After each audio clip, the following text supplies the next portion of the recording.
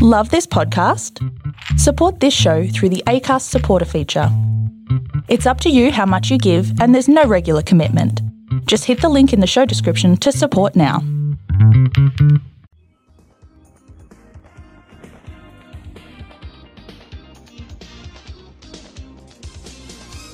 Hello and welcome back to Why This Film, the podcast where we reach back into your childhood, pluck out a movie, give it a rewatch and have a chat about it. I'm Emily Slade and welcome back. You watched it so many times before and now you're gonna watch it again. But it's been so many years since you last saw it and now you show it to your friends and they're like, what? What am I watching? Why this film? And I'm joined today by Naomi. Hello! Hello, darling. How are you? I'm good. How are you? I'm absolutely brilliant. I'm really happy to be talking to you. I love this show so much. So let's get it.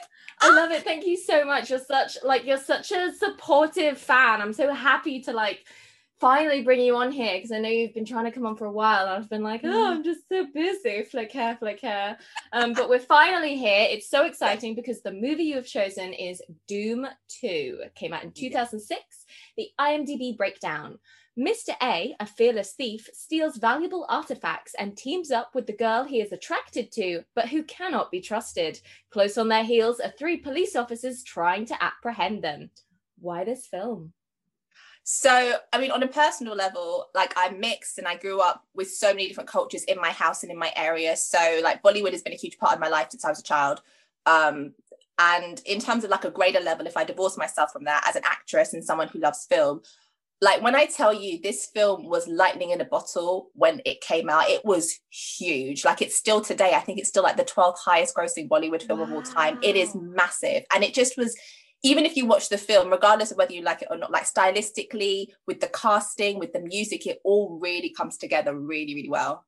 So it's just a fun little joyride, which we need right now more than anything. Oh my God, it's so fun. So listeners of the show may know I've done Lagan in the past, which I loved. And I think when I watched it, I was like, God, I really need to watch more Bollywood. Because I think I watched Bride and Prejudice when I was in uni and I was like, and just sort of wrote Bollywood off. And then I was introduced to Lagan, which was a big dramatic, Oscar epic type movie. And I was like, oh my God, this is incredible. Why don't more movies just break into song and dance all the time? What is happening? So then when you said Doom 2, I was really excited because I was like, oh yes, finally, more Bollywood. And I was reading the plot and I was like, oh, okay, so it's sort of like a crime caper. I didn't really know. And I couldn't really gauge much from the poster. And I was like, okay, we'll see what's going on. I had such a good time watching this movie. Isn't it great? It's on Amazon Prime. Go and watch it right now. You don't need to see Doom 1, but I will be going back and watching Doom 1, but it doesn't have these 2 actors in it, so I may just watch this one again because it is just incredible. And I joked before we came on the air, where was this movie when I was a teenager? If I'd have had this when I was 14, I don't know. I think I might have become a different person entirely because it's just so up my street. Into the main characters are basically the villains. Oh yeah, I love that. They're the most attractive people you've good Lord ever seen in your entire life. And they're playing basketball in the rain. And I was like, is this on? Should this be this attractive? Is this legal? Oh my gosh. So let me tell you something. Hrithik Roshan, who is the star of this movie, and I mean, we can kind of go into a conversation about who's the protagonist and antagonist because I have thoughts. Yes. But he really is, especially at that time, was such, I mean, he still is. I mean, he's still one of the biggest stars in Bollywood, and he's definitely, as you've seen in the film, one of the best dancers in Bollywood, for sure. God. For sure. But he had just come off of doing Krish, which was the first kind of Indian superhero movie. So he was still kind of riding on that wave. And then you put him in this movie, which is already a successful franchise. And he's playing this sexy kind of Thomas Crown, Robin Hood meets Danny Ocean-esque character. And he is just, every person I have shown this movie to has walked away saying, I want that man to have my children. Oh my God. I really can't complain. I have to agree. Genuinely, but honest, like he skydives in. I mean, let's just get into the opening scene. We're on. It's 2006, and we're on a train in the middle of the Nairobi desert. Yep. We're in the middle of the desert, and there's just a train, just a freight train on this line, and we go in, and the Queen of England is there with Harry as like a 7-year-old, and they're celebrating Harry's birthday. That's just wonderful. There's someone that comes from England, obviously, like, you know, the royal family. I love seeing how they're depicted by other in other films and other cultures. And you know what I realized with that is that Harry would have been like 20 in 2006. Yeah. So I don't know which alternate universe this is in. Honestly, it's so funny. And she's like a fun-loving like grandma that's like, let's pretend to steal the crown jewels on this train. Like, it's just immediately it set the tone for this movie, and I was like, oh, this is gonna be fun. Oh, I'm gonna have a good time. And he skydives. He jumps out of a moving like helicopter onto this moving train in the middle of the desert, and it zooms in on his face, and I was like, oh my god, I'm in love. What is this where did this person come from? Why haven't I and like, if you haven't seen a picture of him, I was gonna say he looks a little bit like Dan Stevens, but I would more say that Dan Stevens looks like him, because this man is superior in every single way. And he disguises himself as the Queen of England. He steals the crown of the crown jewels, and he's on top of this moving train, and he rips the Queen's face off his, and you get to see his lovely face again. And then he like escapes in the middle of a desert on a moving train. And I was just like, you would never get this in the like West, in like American cinema. They would never go this far, and it is to their detriment. Like, they suffer because they don't push this, they don't do this. And then we go into like a sewer basement where everyone's in like cool clothes, and they're doing like the theme song, and they're all like dancing, and I'm like, Fast and Furious would be so much more interesting if they broke into song and dance more often. Do you know what? The Fast and Furious movies are so like bombastic. I think apparently they're going to space in the next one. I honestly wouldn't be surprised. I love it though. I think that's the wonderful thing though, because even in that opening scene and to the opening number, which is the Dumachale song, you immediately know what you're getting. And it kind of, especially the song, it kind of frames itself as like a prologue, because you're not going into this for like Ibsen level realism. You're going into this for escapism. And stylistically with that opening scene, you know what you're getting, and you're just in it, and you're having fun, and it's the action and the adventure of it. And yeah, I just think it's, it's designed to make you feel good. And I think that's what it does. 100%. And the genre that it calls itself is like comedy action.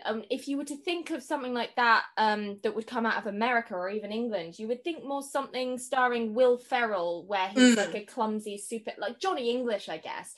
But oh God. Which, is a fine film as like, that's comedy action, but this is comedy action where it's legitimate action and legitimate comedy like coming together. And it's just, but like, what's wonderful about Bollywood, I've found in my very rare viewings of it, is that they are able to mix so many genres together, but they're able to do it with such style and class. And when they say you're getting that genre, you do get that genre, and you get that genre properly. And the mixture of it just adds so much to the film. Like, it just weighs it and makes it worth more. Does that make sense?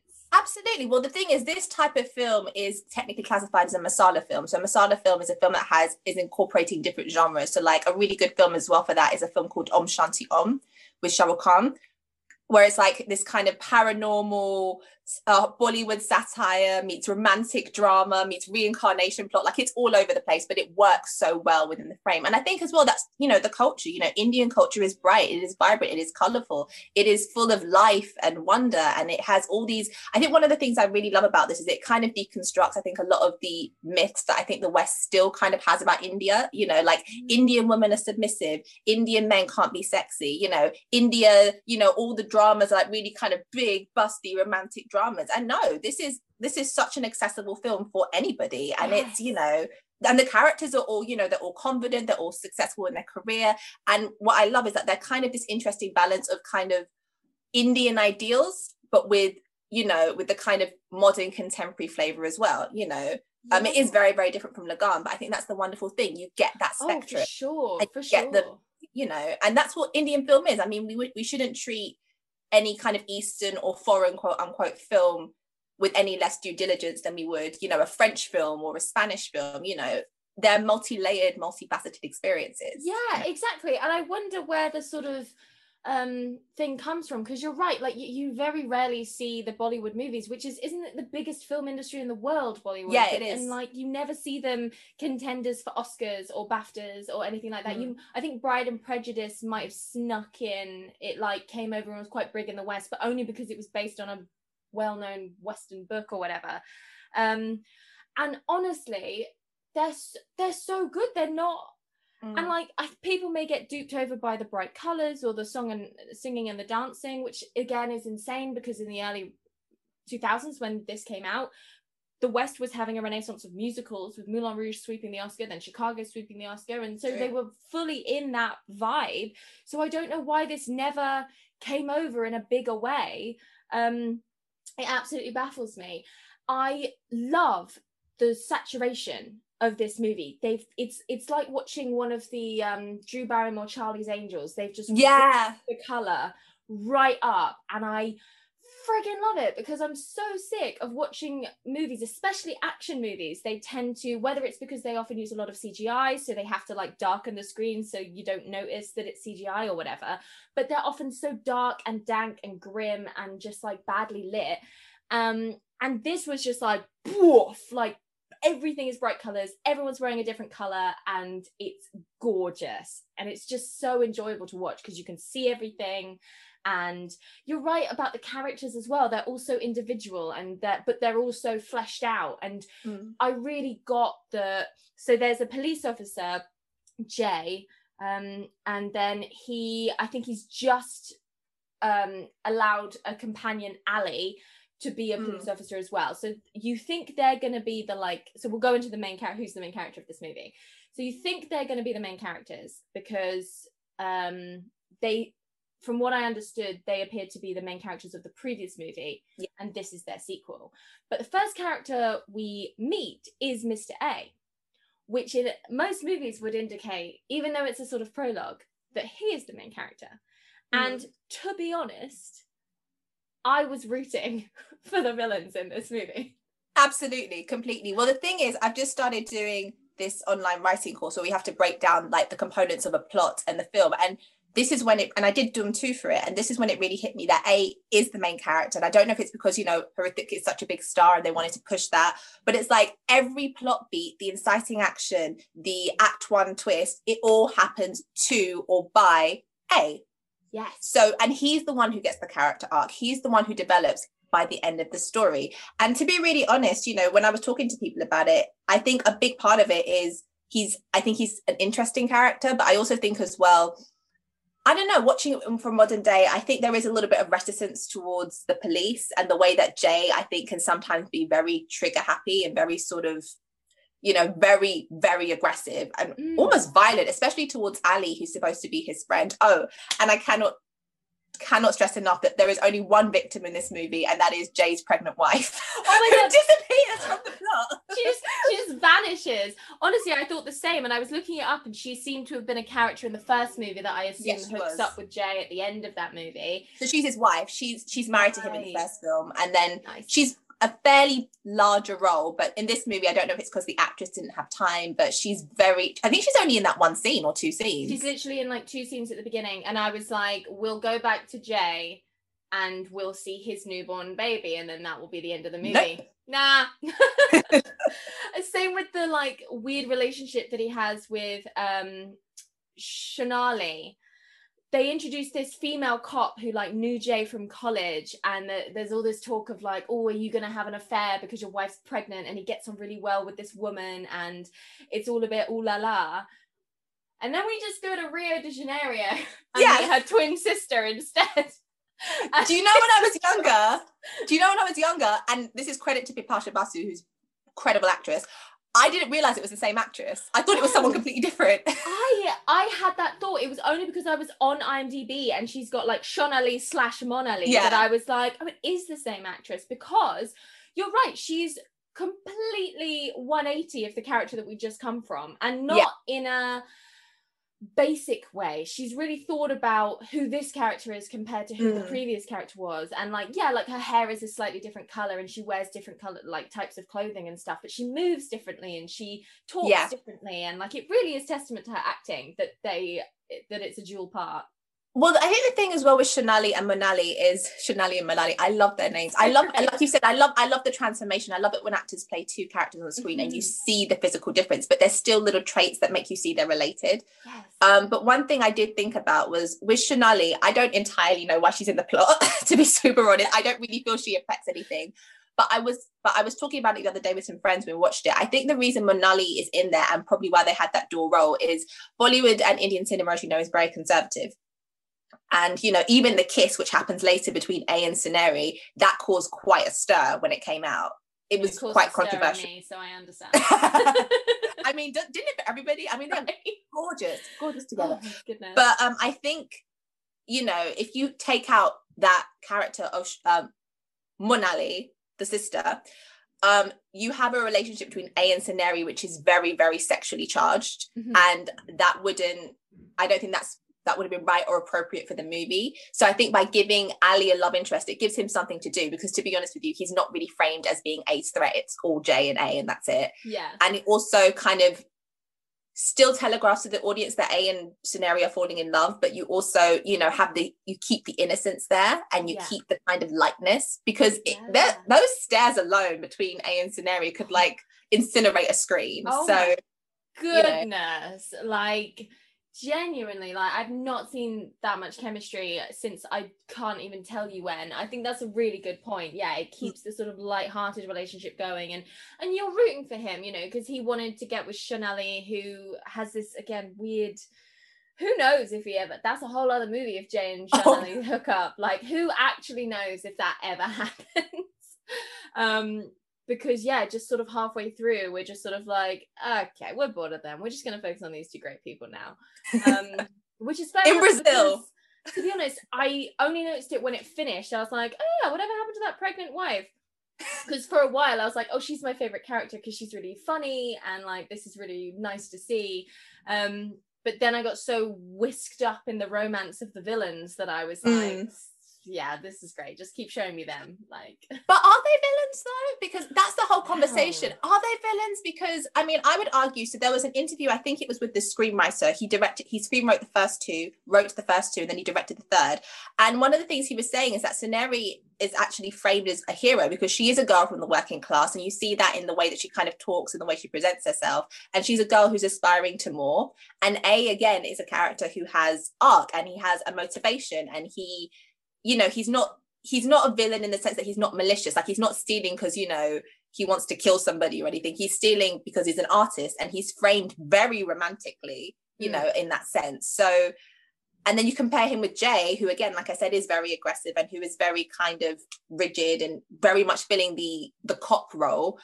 And I honestly do think the movie makes A and Suneri the protagonist. I don't think it is Jay and Ali's movie. And in a way, I think this movie is the best of the three because of that, because it still has that balance. The first movie, it's very focused on Jay and Ali and developing that relationship. But I think, in my opinion, to the detriment of the villain played by John Abraham.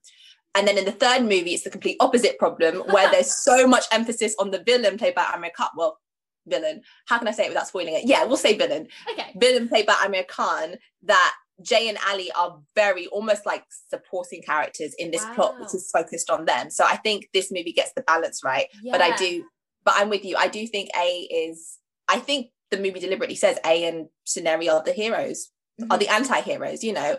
And there's this sort of like morality question going on within the plot, because several times you notice, like, for example, Suneri's having that conversation with Jay when she's in Brazil and she's sort of betrayed A, and she's like, you know, you're going to honor our deal and let me go. And he's very kind of shady about it. And she says, you know, A may be a thief, but at least he's honest. You're a cop and you're not. And it's sort of like, where is the gray line? And I think that's sort of an interesting argument to present in a film like this. Definitely. It's really interesting. And I think the reason the film is so intriguing and the main characters are so compelling is because they are anti-heroes. It's Batman and Catwoman all over again. It's like these people that are willing to ride the law, opposite these people that, you know, are the law, essentially. And like, that's more fascinating because then the choices and the stakes are much higher, because it's like, are you going to throw it all away for the next big thing, or are you truly in love, and like, why are you breaking the law, and like, how did you end up in these situations, and is it through any fault of your own, or was it choices, was it circumstances? And that's a lot more compelling than the just sort of like generic evil person who wants to take over the world, or the generic hero that is just gonna be super trigger happy. And I think Shonali as well, I was really shocked the amount of shots we have of her shooting. She's like introduced at a gun range. The last time we ever see her before, like she's in the hospital, is like at a gun range. Like she's just constantly shooting. She's like, here's a gun. Guns never lie. Like, guns are my best friend. Like, guns are great. Like, we should just kill everyone. I was like, bloody very hell. Michelle Rodriguez vibes, in fact. And the thing is, she doesn't put up with any of Ali's, like, because Ali's kind of interesting, because you sort of view Ali, he's meant to be the comedic side character, but there are times when he is a little, especially post Me Too, he is very kind of in your face, and oh my goodness, and she doesn't put up with any of it. Like, she every time he gets close to her, she's like, gun over here, you over there. And I think it's so fascinating, it's so interesting. Yeah it is. And then to give this much more easygoing twin sister, but they're not making the statement of like, look, this girl is way more chill, and therefore like Ali's going to be with her because like you just need to be chill. Like they're not rewarding Ali, they're just being like, you will find someone that thinks the same as you. You don't have to go, because he was trying to go out of his way to be different, to force her to like him. He even says it. He's like, don't worry, sweetie, I'll make her fall in love with me so she doesn't have an affair with your husband. And that, it was always tinged with that. Whereas when he meets her twin sister, it's very much like they're on equal grounds when they meet, and they have a genuine equality with their relationship. And so he's not rewarded for being a creep, which is good. Yes, you get a love story, and everybody gets a love story. The love story between the main two, though, I'm just going to call them the main two now. Oh yeah. God, where do we even begin? Like, I mean, I think we all learned a valuable lesson that you can find true love in a club. Yes. I mean, that's all you need to do, really. Where was that when we were in high school? Right? When we were going to clubs, like none of that. All of my notes by the end are just hearts. So right near the end, we're skipping around a bit, but it's fine. Right near the end, they have a whole, God, I mean, that whole third act is just so incredible. He's found out that she's betraying him and like working for the cops, but he genuinely is in love with her and asks her to kill him. They play this warped game of like Russian roulette where she proves to him, but it sounds, when I'm saying it and on paper it sounds so silly, but it really isn't. I was fully invested. I genuinely thought at any point either of them would get shot in the face. Oh my gosh, yeah. Which is so perfect, because then when neither of them are shot in the face and they confess their love for each other, and then they have that illegal kiss. Oh yeah, it's like taken to court because it's so controversial. You're with them for the rest of the movie, and you're just well, I think that's the benefit of it, because you know the concept on paper is so, like you said, bombastic and silly, but I think what really sells it is that every actor in this movie, aside, well, I take Uday Chopra as well as Ali, but he's obviously there as comedic relief, but he commits to that comedic relief. Every actor in this movie, they're not hamming it up, they're committing to it, and they're taking it seriously, and they're working on that connection. They're not phoning it in just because of the genre, and because of that, you feel invested. And with that Russian roulette scene, you know, it is very tense, and you do sort of cringe, especially because it's been foreshadowed so many times in the plot, like, oh, he'll kill you, oh, he'll do this, or he'll do that, even though we never actually do see him kill anybody.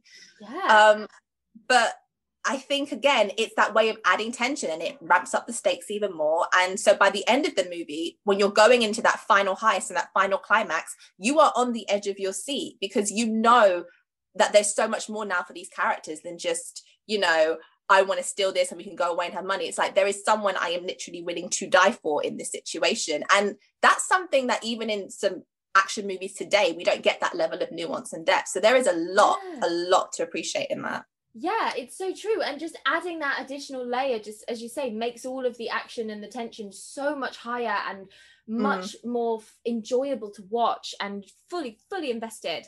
And I didn't know where this movie was going. I couldn't figure it out. And so they built it up that, like, if you love me, you will kill me. And it's all very warped and romantic. And even as I was watching it, I was like, no, don't fall into that Romeo and Juliet trap. You're better than this. And then it builds to this brilliant fight scene on top of a waterfall. Like, it's just amazing. And she turns up, and I was like, oh no, is she gonna like betray him again? Or like, is she gonna be killed? And then he's like, if you love me, you would kill me. And she shoots him, and he falls off the side of the waterfall. And I was like, no! God damn it, like, I knew this probably had to happen, because in theory he's a criminal and has to pay for his crimes, but with his life? Like, come on, just go round up all the coins he's stolen and save him.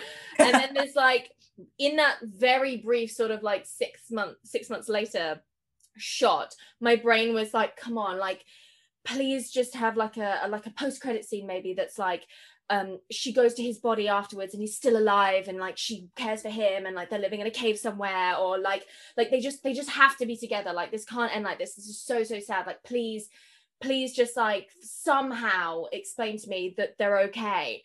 And immediately after, they're like, hey, don't worry about it, they're okay. And I was like, yes. Because you root for them. I mean, Aishwarya and Hrithik, I think, have beautiful chemistry. I mean, they've done a couple of films before. They've done Jodha Akbar, which I really recommend if you've got it on Netflix. It's about one of the Mughal emperors and his wife, and it's a whole big thing because he was a Muslim and she was a Hindu, and that caused a lot of controversy. It's a beautiful movie. I really recommend that. But it's like, not just obviously the physical compatibility, because my God, but I think even the way the characters are written, they make each other better. And that's what you want in any relationship, be that in a rom-com, in an action movie, because she is very, like, you know, she is very working class. She is very kind of scrappy and bubbly, and he's very composed and very together. And like, you see it in the scenes in Brazil where like she wants to eat a burger and he wants to eat a salad, and he's on the computer teaching her things, and she's making him dance and things like that. And so you really get this sense that this is an established relationship, and there is a connection here, and they're going to come out of this on the other side better people. And I think, without giving Doom 1 and Doom 3 away, I think these characters earn their happy ending. I think you feel like that there is, you feel happy with that denouement. Very much so. And even when it looked like everything was fine, and then Jay obviously hunts them down and finds them in, because they're basically, it's adorable, they're running a restaurant. He's the chef and she's the waitress, and I genuinely want that as my life. And it's genuinely really tense. Like, you have this wonderful relief that he's alive, and what was kind of great was that they didn't bother going back and explaining, like there was no sort of like rewind of like, and the fake bullets, and he knew to like blah blah blah. You just assume, like, you've seen them jump off cliffs a million times before, you've seen them shoot and know how to get bullets out of guns a million times before, so you can put it all together and you don't need to be shown that, so then you can have a wonderful application of imagination as to how they managed to get away with it. And then Jay hunts them down, and I was like, fuck, no, like, are they going to go to prison together? Because, like, at least they're in this together. And then he lets them go. And, like, I was really, again, it was usually when you watch movies, especially genre movies, and, like, you can't help, if you watch a lot of them, to sit there and just try and, like, second guess what's going to happen, because that is part of the enjoyment as well. But I was so swept up in this movie. I was just going along with the ride. And I was like, oh my God, are they going to go to prison? Are they going to be set free? Like, what's going to happen? And he was like, to me, both of you are dead. So, of course, this place is open. Come on in, tourists. And I was like, he's going to let them. He's going to let this place. He's let them in to get into restaurants. I just love, because at the end of the day, love wins. Who cares if it's a 180 on your character? Love wins, everybody. Make it happen. It's like, you taught me a valuable lesson, which is again why I thought we would see him be reunited as a very happy family man with a newborn child, because he's learned these lessons from this relationship that he's witnessed over these few months. But no, Sweetie's out the movie. I mean, he was having like if not a physical affair, an emotional affair with the con. I don't think Jay is the moral high ground in this movie. Not at all. He's so grumpy. Like his singing voice is like a much more gruff, deeper. It always took me aback every time he sang. The song and dance pieces. We can go in. They're so well choreographed. Good. They are brilliant. They are absolutely brilliant. Some of my favorite music in a Bollywood film. Honestly, they're brilliant. I went to have a shower after I watched it and I was like, Spotify, Doom 2, let's go. Like, dangerous in the shower because I definitely ended up slipping about. But it's like, it's so good. And I know it's obvious to say like musicals do this all the time where they use songs to progress character development and arcs and plot points. But because you don't see it in because I wouldn't call Bollywood a musical in that sense. It's its own thing. And I'm just like, please can we get, and I know there's a whole cinema of it out there that we shouldn't have to recreate it just for the Western audience. We should just be able to play the original movies over here. But you know what these people are like. And like, why don't they try the structure of it and just make like an Oscar-worthy, brilliant genre movie and put songs in it, but it's not a musical. But I think that's also about the culture as well, though, because again, Bollywood is reflective in many aspects of Indian culture, you know, in that sense of the community and music and dances. So even down to like Hinduism and the religions and everything, it is so much part of the culture. And so I think that style works because it is their story and their narrative. The same way that, you know, Western musicals like Phantom or Moulin Rouge, the way that they construct the musical numbers work for them. But I do agree in the sense of like, there should be joy and buoyancy. But honestly, the solution to it is just continue to promote international film. And thank God for the rise of streaming services, because we are getting this influx of music and film and TV and other media from all over the world. Like, I mean, the biggest pop band of last year was a Korean band. Yeah. You know, so there is so much more globalization happening that I think there is a space now more so than there was in 2006 when I was growing up to appreciate Bollywood and Indian cinema for what it is and to celebrate it. Yeah. And so, but yeah, the musical numbers in this film are amazing. Oh my goodness. Because also like they'll turn around and be in like a completely different like costume, and they'll always have like a huge ensemble of dancers behind them, and I just find myself gripped to their like body movements and the athletic professional way that they like move and interact with each other. And on top of that, they're singing, and you know it's like their real singing voices. So it's like, yes, Dan Stevens, you're hot, but like this guy can also dance and sing. And well, it's playback, so it's another singer singing, and they're miming, so it's a playback singer. But but it's still, although I think Hrithik can sing. I think he's sung in something, but they're all playback singers. But completely to your point, and what I love about that is in every song, like you said, it's there to kind of supplement for the emotion. But it's also, you know, they are really well executed pieces, like Crazy Kiare, which is my favorite one in the whole bunch, where Cineri in the club, and apparently with multiple outfit changes, which is incredible. Like, I will cosplay a Cineri at some point in my life because those outfits are gorgeous. Oh my God. But you know, like, you know, it's a fun number and it's an accessible number. And at the same time, we know why this number is in here. It's not in here for a random reason. It's in here to connect how she and A go from being like, oh, I'm kind of attracted to you, but I work alone because I'm Batman, but a Bollywood version, to like, oh, wow, damn. Yeah, I'm kind of feeling this. So we're going to go and we're going to go partnership now. Be partners in life. Oh, it's so cute. But like, it works for the plot, and you're still swept up in it, and you're still enjoying it. And it's a really fun, it's a great number. I mean, out of all the songs in there, what one was your favorite? Genuinely, I loved the opening number. Yeah. I was just like, oh yeah, Bollywood sing and dance. And the way it was in this like bizarre, like Rent-esque sort of basement, and it's like 2006. So everyone's in the like early 2000 type costumes where they're kind of like club wear that's kind of grimy but still kind of bright, and just the whole aesthetic of it, and the way that like the particular dance moves that they were using, just everything about it, I was just like, yes. But then they all have such wonderful things. Like, I think they are meant to be at their school reunion when yes, you've got the like trio love song happening. Oh, the one at the like carnival where all four of them are coming together, which again, like, you're looking at it and you're like, why would these four people be in the same place at the same time and not interact? Like, that doesn't make any sense plot wise. But it even makes it sense plot wise, because you know that those two characters have already clocked each other and had a whole conversation, and that like everyone's aware of everyone in the vicinity, but they're all able to come together and sing this number about love.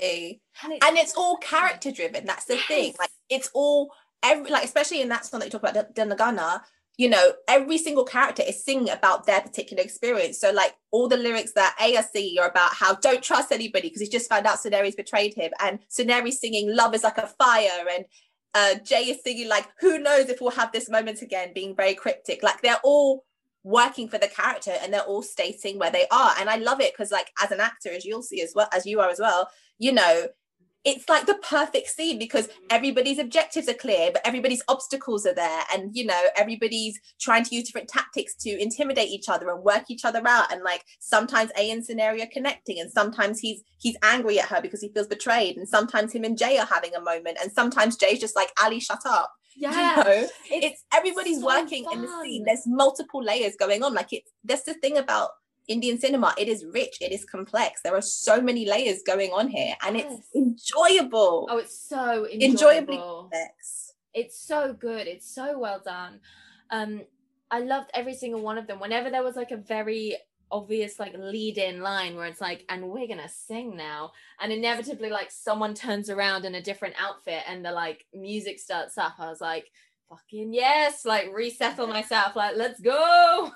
Like, it made me want to dance. It made me want to get up and just like try out some like moves. It's do beautiful. They move their body so wonderfully. And like, that's really interesting that you said they're dubbed over, which I respect and appreciate so much. The most recent thing of that is the Eurovision movie with Will Ferrell and Rachel McAdams. Oh, I loved it. I thought it was such a great movie, and it's really pushed and made better by the fact that they go back to that 1930s Singing in the Rain. If you can't sing, or you can't sing well enough, you're going to get dubbed. Like, I'm sure Dan Stevens has a fine voice, I'm sure Rachel McAdams has a fine voice, but they dub them over with professionals, and the whole experience is so much better because because you're listening to a professional singer song. And exactly. The years of Tom Hooper's Les Mis and Emma Watson's Beauty and the Beast, I'm just so over it. I'm like, you had your fun, can we please stop this now? Because it takes you out of it as well, because you're not able to get swept up in the story, especially with Western musicals, where the music is so paramount to further the narrative, especially in something like Les Mis where it's pretty much all sung through, because you're distracted by, you know, maybe a note not sounding right, or maybe, you know, or even just, it might not even necessarily be that they're a bad singer, their voice just doesn't suit who that character is and the way that character is being presented to you. Whereas again, like you said, with Bollywood and with old musicals, completely agree with you, you know, they find singers who work for the character and who will bring that kind of energy the character needs. And I don't think there's any shame in it. No, I don't think there's any shame in it whatsoever. Not at all. And I think perhaps there was, or it did become such, or like, you know, the whole plot of Singing in the Rain is like, let the real voice sing instead of dubbing the superstar.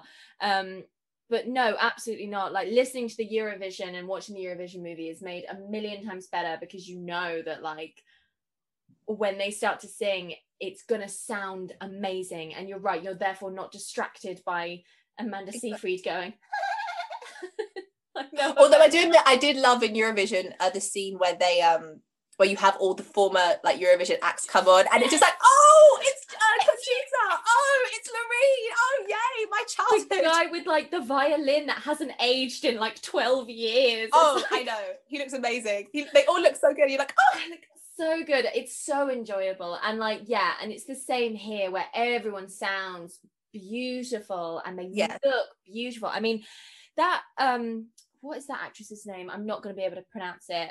Who plays Suneri? Aishwarya Rai. Beautiful. She is gorgeous.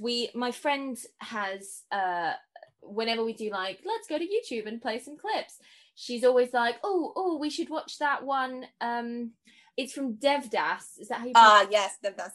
Oh, yeah, where she's got the candle that she's lit because well, this is the thing, she is a phenomenal actress, and she'd just come off doing Bride and Prejudice, and she was told for this role she had to lose weight and she had to kind of study Catwoman from Batman, which you kind of see a bit in her physicality a little bit.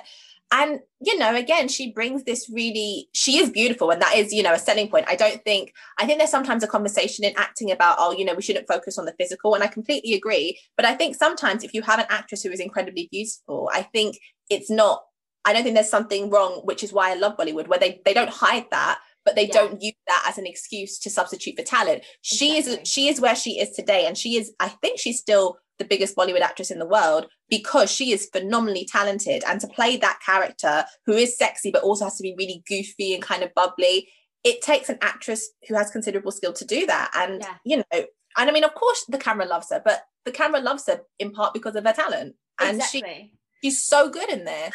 And yeah, it's that genuine willingness to act and not just like strut about in front of the camera being gorgeous. Like she doesn't let her looks do the job for her. She also puts in the work, and I really got that because I'm used to seeing her in this clip from Devdas. I have seen her in Bride and Prejudice, and like she is completely different in all of them. She has range. I really got even with subtitles, I really got the character coming through of the way she constantly says like and eats burgers and stuff, this sort of goofy character, which is again was so lovely because she so easily could have been Catwoman and just been sultry and sexy and like called it a day. But again, because she has this added layer to her personality, you root for their relationship even more because you know that they're exposing their true selves to each other and they're real people. And like, she's utterly gorgeous, but you're right, she's also a phenomenal actor. And if she wasn't, then I don't think she necessarily would have gotten very far. And it's really good that you can, as you say, appreciate what she looks like, and you know as well that she's putting in so much hard work and that she is talented.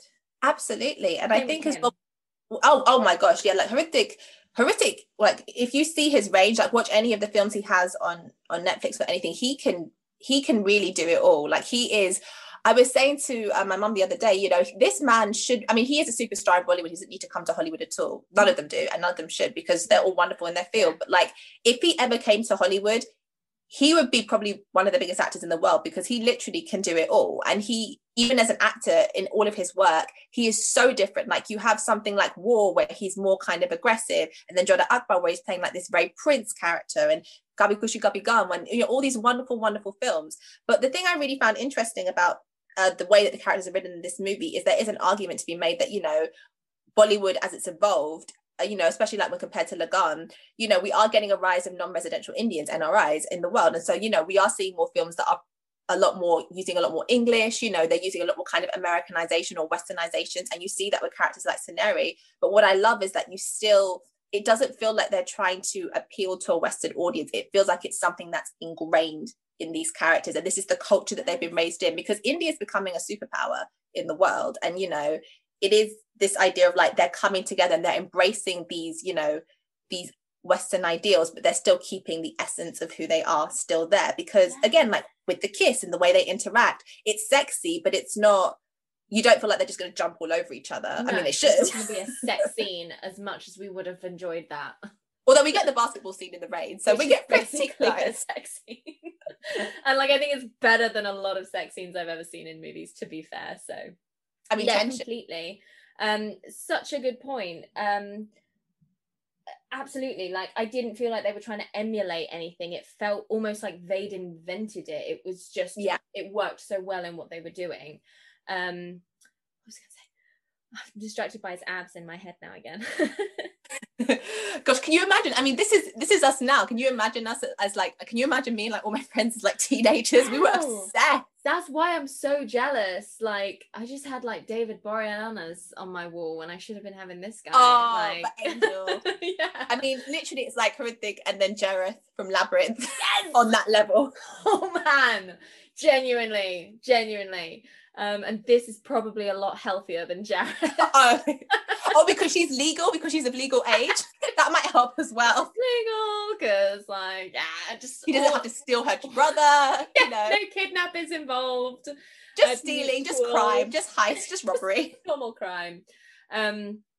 No, you're right. I think what would suck as well is if he came over to Hollywood, for a fact he would be put in this sort of like tech geek role that's like minor in a big movie, and he wouldn't have the chance to showcase his range, and he wouldn't have the opportunity to like be given a leading role anytime soon. And like, you just know that would happen, and it would really suck, because that's what often happens when we like import, as it were, actors in who are like the height of their game where they are, and we're just like, yeah, you can be like the minor character in the corner, you're welcome. And it's like, brilliant.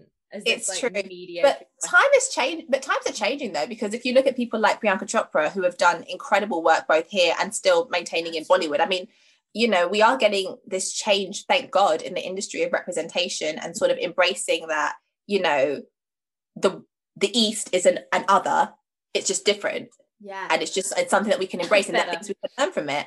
And, I do think there will be a day where we do see a lot more Bollywood actors maybe crossing over, because again, the talent is there, and, the ethic is there. I mean, if you want to talk about ethic, like Bollywood stars, they probably do twice as many films in a year for the most part than Hollywood actors do.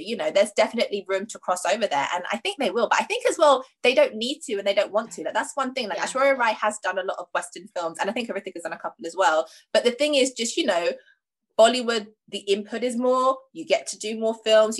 Which means you get to explore more characters and develop your craft as an actor. And it's just, it's the biggest industry in the world. Literally. It's not. There's nothing to be jealous of over in Hollywood. Like, they have a brilliant industry where they are. Yeah, you're absolutely right. But it's beautiful. But that's the wonderful. But I do think we will see more crossover. But I think that's the way the world is going. Thank God. It only took how many years have been filming around for like 100 years? It only took 100 years. And like to get Black Panther. Brilliant. Let's just sort ourselves out. Why This Film podcast really brings up nostalgia for most of us. And speaking of nostalgia, have you ever wondered what your mom was like before you were born? Have you ever asked her questions like, what were you afraid of as a kid? Or, if you could choose your last words to me, Mom, what would they be?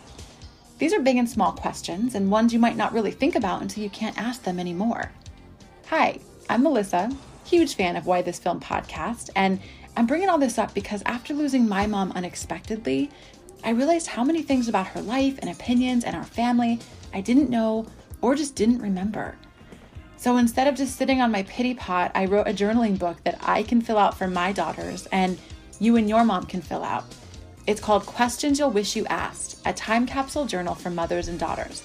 The book is available on Amazon, or you can call your local bookstore and ask them to order it for you.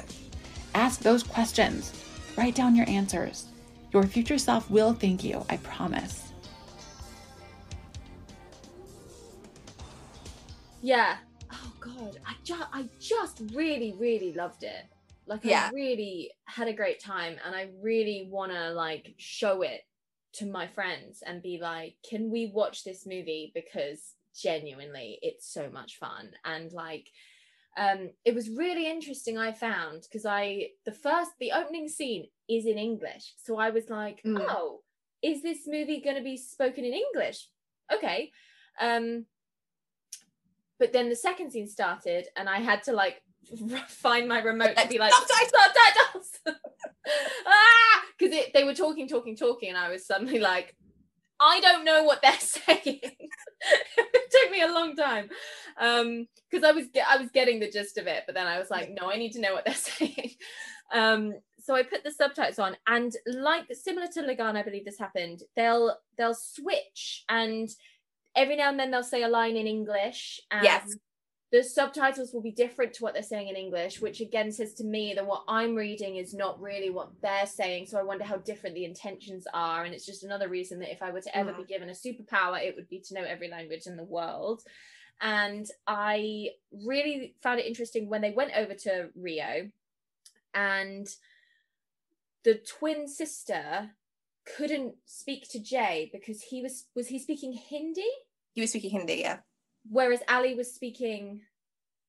I think they were both speaking Hindi. I think they were both speaking Hindi from what I gather. I think the thing is, I think that was just part of the joke of it, is that, right. you know, Jay is very kind of and Ali is a lot more, and Ali's a lot more physical as well. So they were able to communicate like that.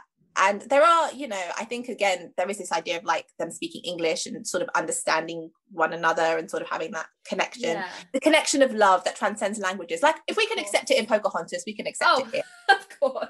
Like how she randomly starts speaking English to John Smith. Because the leaves helped her out. Of course. She could paint with the colours of doom. Perfect. Literally. But yeah, and that was just really interesting how she was like, you know, it's so lovely to have you here in Brazil because I've not lost touch with my own culture, but I'm not, you know, I've been surrounded by Brazilians. Incredibly hot Brazilian models, because that's all Brazil is apparently. Yeah, that's what Brazil is. So again, there was a really lovely mixture of like, I love watching a movie where there's a mixture of languages anyway. Like I loved when I went to see Warhorse on stage, and they insist that all the German scenes are spoken in German and all the French scenes are spoken in French, and there are no subtitles because you're on stage, but you're like, yes, this is good, like this is how it should be, this is good for us.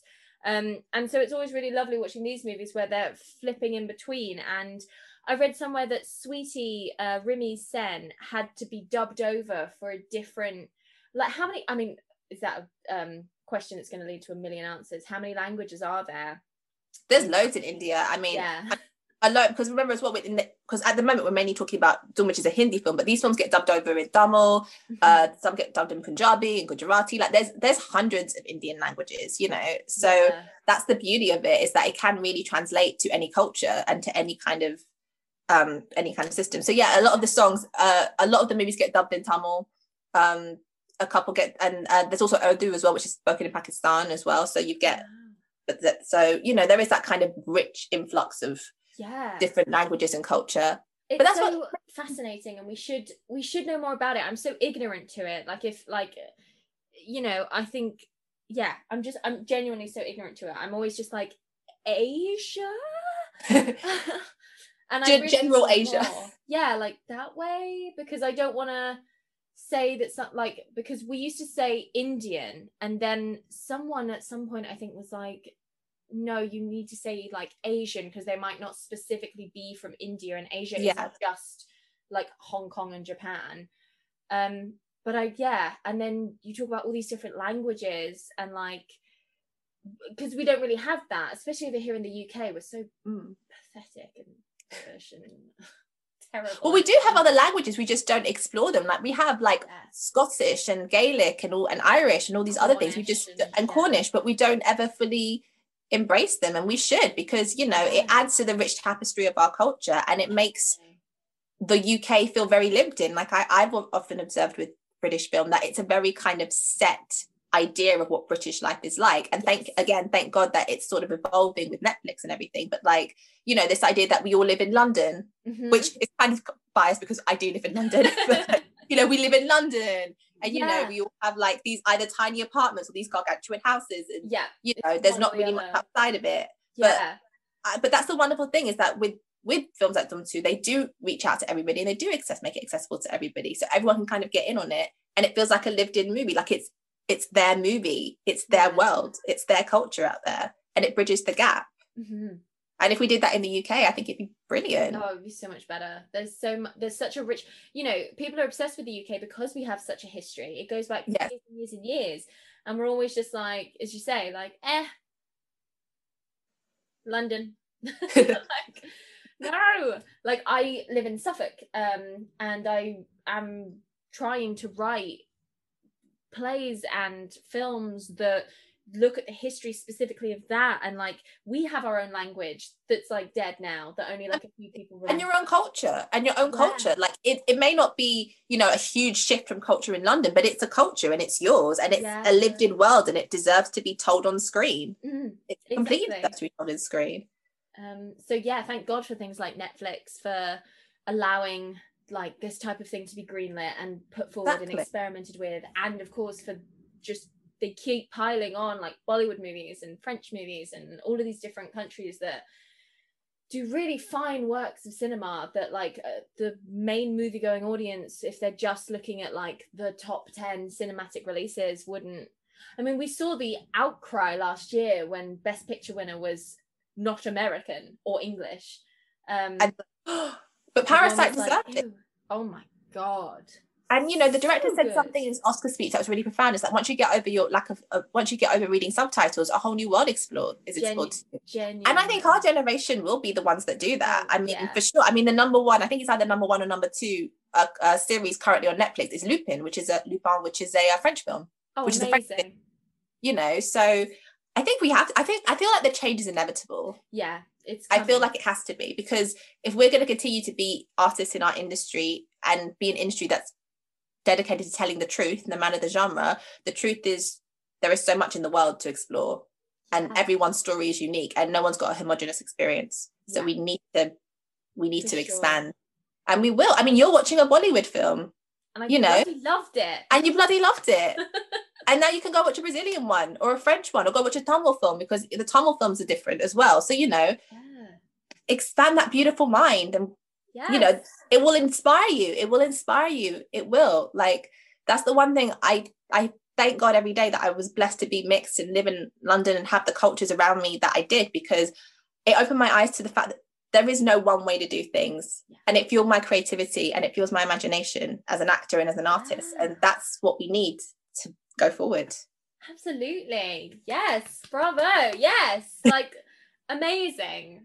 Yes. When I was a kid, I think I was always like, I want to make sure that I marry someone like foreign, so my kids know more than one language and have access to more than one, like. Do you know what drove me crazy is, so for people on the podcast who don't know, Emily and I first met because we worked at Kidzania. For like 3 days.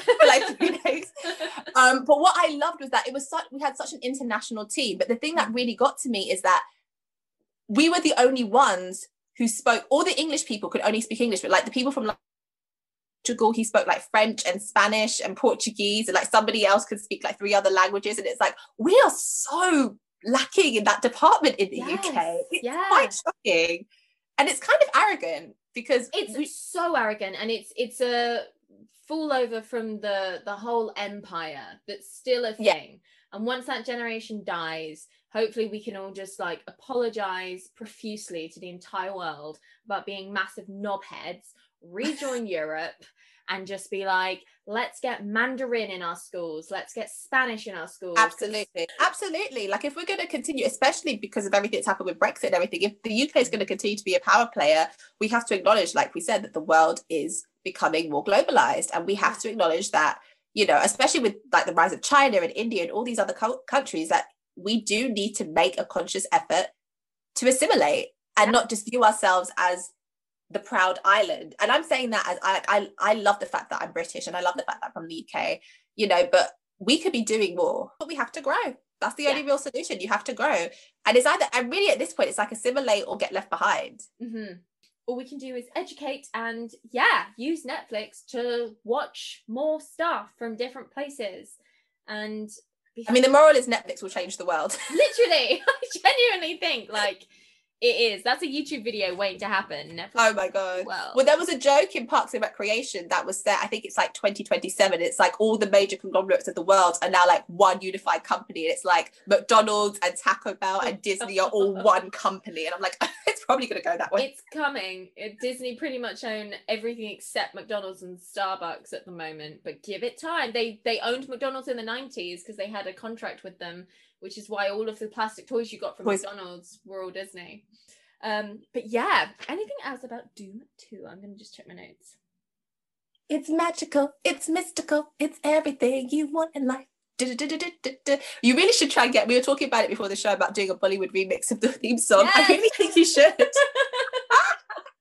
I mean, having watched Doom 2 now and comparing it to Lagaan, like what is your takeaway about, I guess, Indian cinema and just the kind of the breadth of it? Like what do you want to see kind of as a consumer of film and as an actress and an artist yourself? What do you want to see kind of going forward in terms of, you know, just what you experience with Indian cinema and just what you want to see in global cinema? Like, what do you want to see going forward? Wow, good question.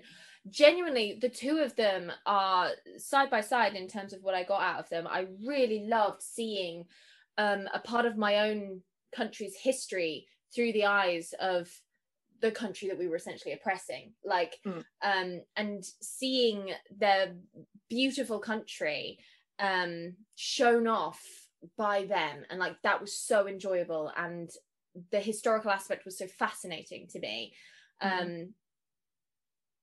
That was gorgeous. This was so much fun. It's like the type of movie that I think if something came out like this in the cinema with that sort of synopsis and genre, I would be like, ew, no, like it just won't be good. And this was so good, like, because it was Bollywood. So I guess going forward, I am genuinely up for like anything. I think like they've proven already that they have such a ridiculous range, such an amazing breadth of ability to put out in cinema, and it's always going to have these song and dance numbers which I'm obsessed with.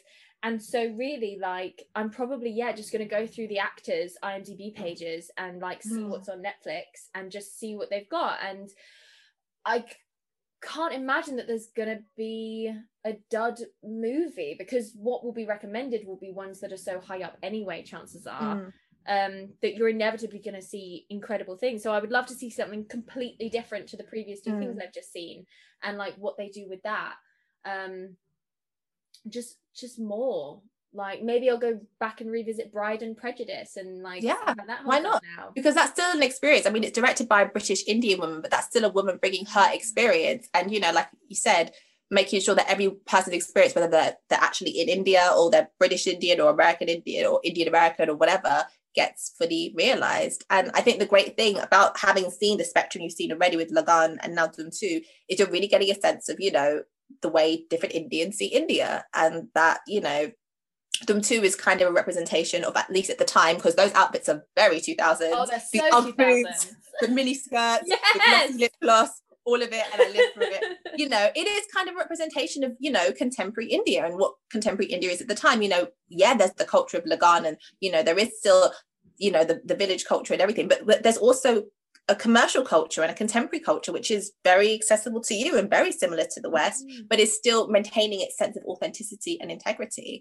So I'm just really happy that you liked it, because, you know, I said, it furthers the dialogue about inclusion, and I'm so happy you liked it. I really am. I would love to get further back in the history of Bollywood and see ones that are perhaps less influenced by Western ideals or trying to reach certain audiences, like really see what like classic Bollywood was like, which like Mother India is a really good one for that. Mother India, brilliant movie, absolutely brilliant. It's a culture driven by emotion, and that's beautiful. Beautiful. Thank you so much for choosing this movie. Like, it's just been such a joy. Like, and now you have a new crush. And now you have a new crush. I'm going to go straight to the printer and just print out millions of photographs of this man and put them all around my room. Gorgeous. Like, he is going to have like a whole week of Instagram marketing dedicated to his face. Like, he is just... Because doesn't your heart just break for him? Like, when he realizes that she's betrayed him and he's in like the clown costume, and then he's looking at her in the song, like, I will literally, like, my heart is broken. And then he's crying, and it's just like... Oh my God. What a man. He's like so sensitive and understanding, but so athletic and such a good dancer. That's another thing I was going to say. Like, I don't think it's much a thing anymore, but I know especially when we were growing up, there was this whole thing around like, oh, dancing for boys is like sissy or whatever. And it's like pathetic and it's not manly. And it's like, it is the most manly thing you can do. Watching that man dance is...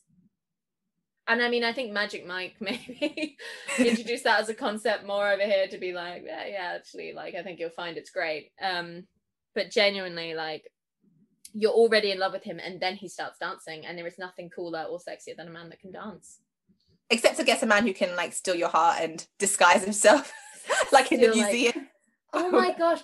And that's another thing, like, just this actor's range within this character of every time he showed up in a different disguise and his mannerisms and his, like willingness to be like goofy because he's in disguise in public, and like just really great. And like there was that brilliant shot where he was walking towards Jay and he was like flashing through all the costumes that he'd been in throughout the movie, and I was just like, this is so good. And the amount of his model portfolio, literally like and there was like an initial conversation between him and Jay that felt very like Die Hard when Hans and John McClane like meet. Yes, the tension there.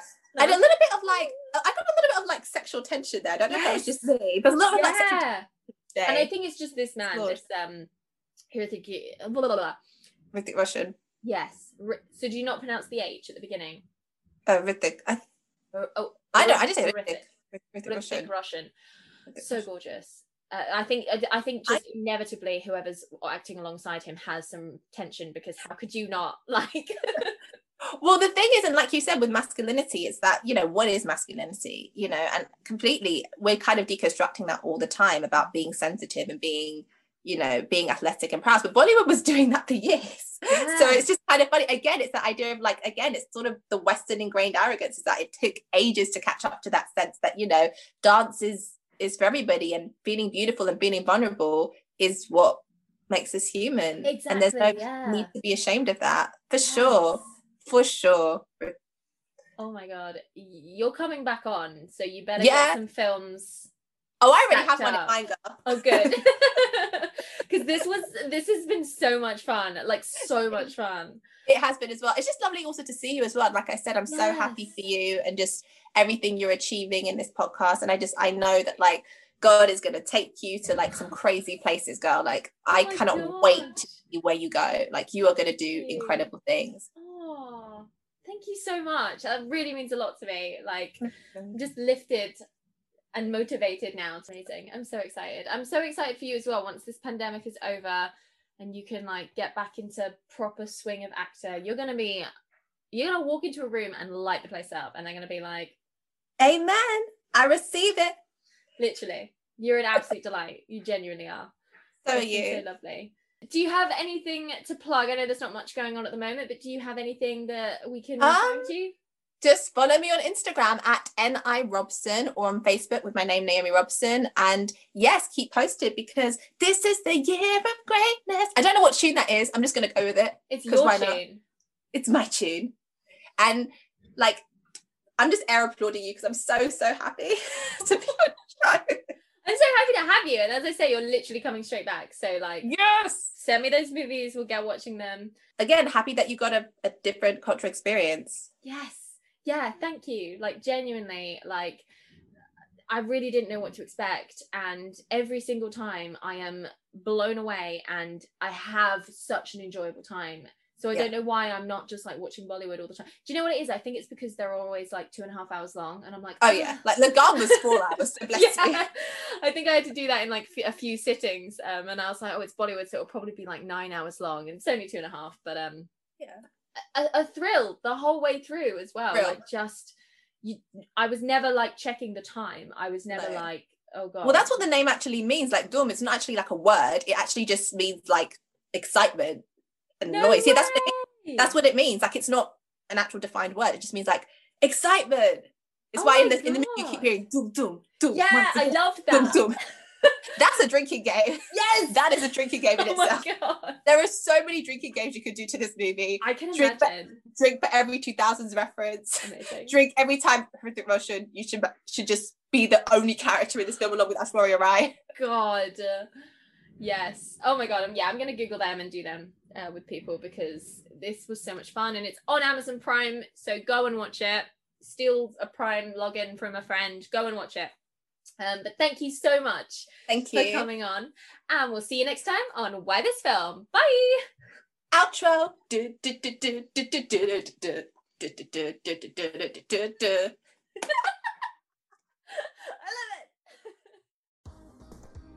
Why This Film podcast has a Patreon. Patreon is a membership platform that makes it easy for artists and creators to get paid. Head to patreon.com/Why This Film podcast and you can select a tier. For £3 a month, you can join Camelot and enjoy early access to episodes, including seasons 1 to 3. You'll get to vote in polls and get a personal shout out on the pod. For £5 a month, you can join Fern Gully. With instant access to everything from Camelot, Fern Gully members can also enjoy bonus content, live episode voting power, plus access to monthly movie night. Grab your popcorn and a drink of your choice as we pajama up and watch a movie together remotely.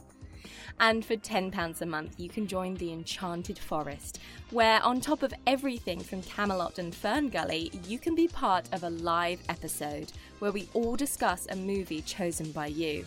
And if you're not into 80s and 90s animated tiers, you can skip all that and make a custom pledge of an amount that suits you. Or you can head over to ko-fi.com/Why This Film podcast and buy me a coffee with a one-off payment. We will be adding hot chocolate to that coffee. And probably cream. And marshmallows. And sprinkles, but you don't need to worry about that. Thank you to all who donate. And thanks to my patron David for supporting this episode on Patreon. Why This Film podcast is my happy place. I love chatting to guests and revisiting long-lost movies. And I hope you do too.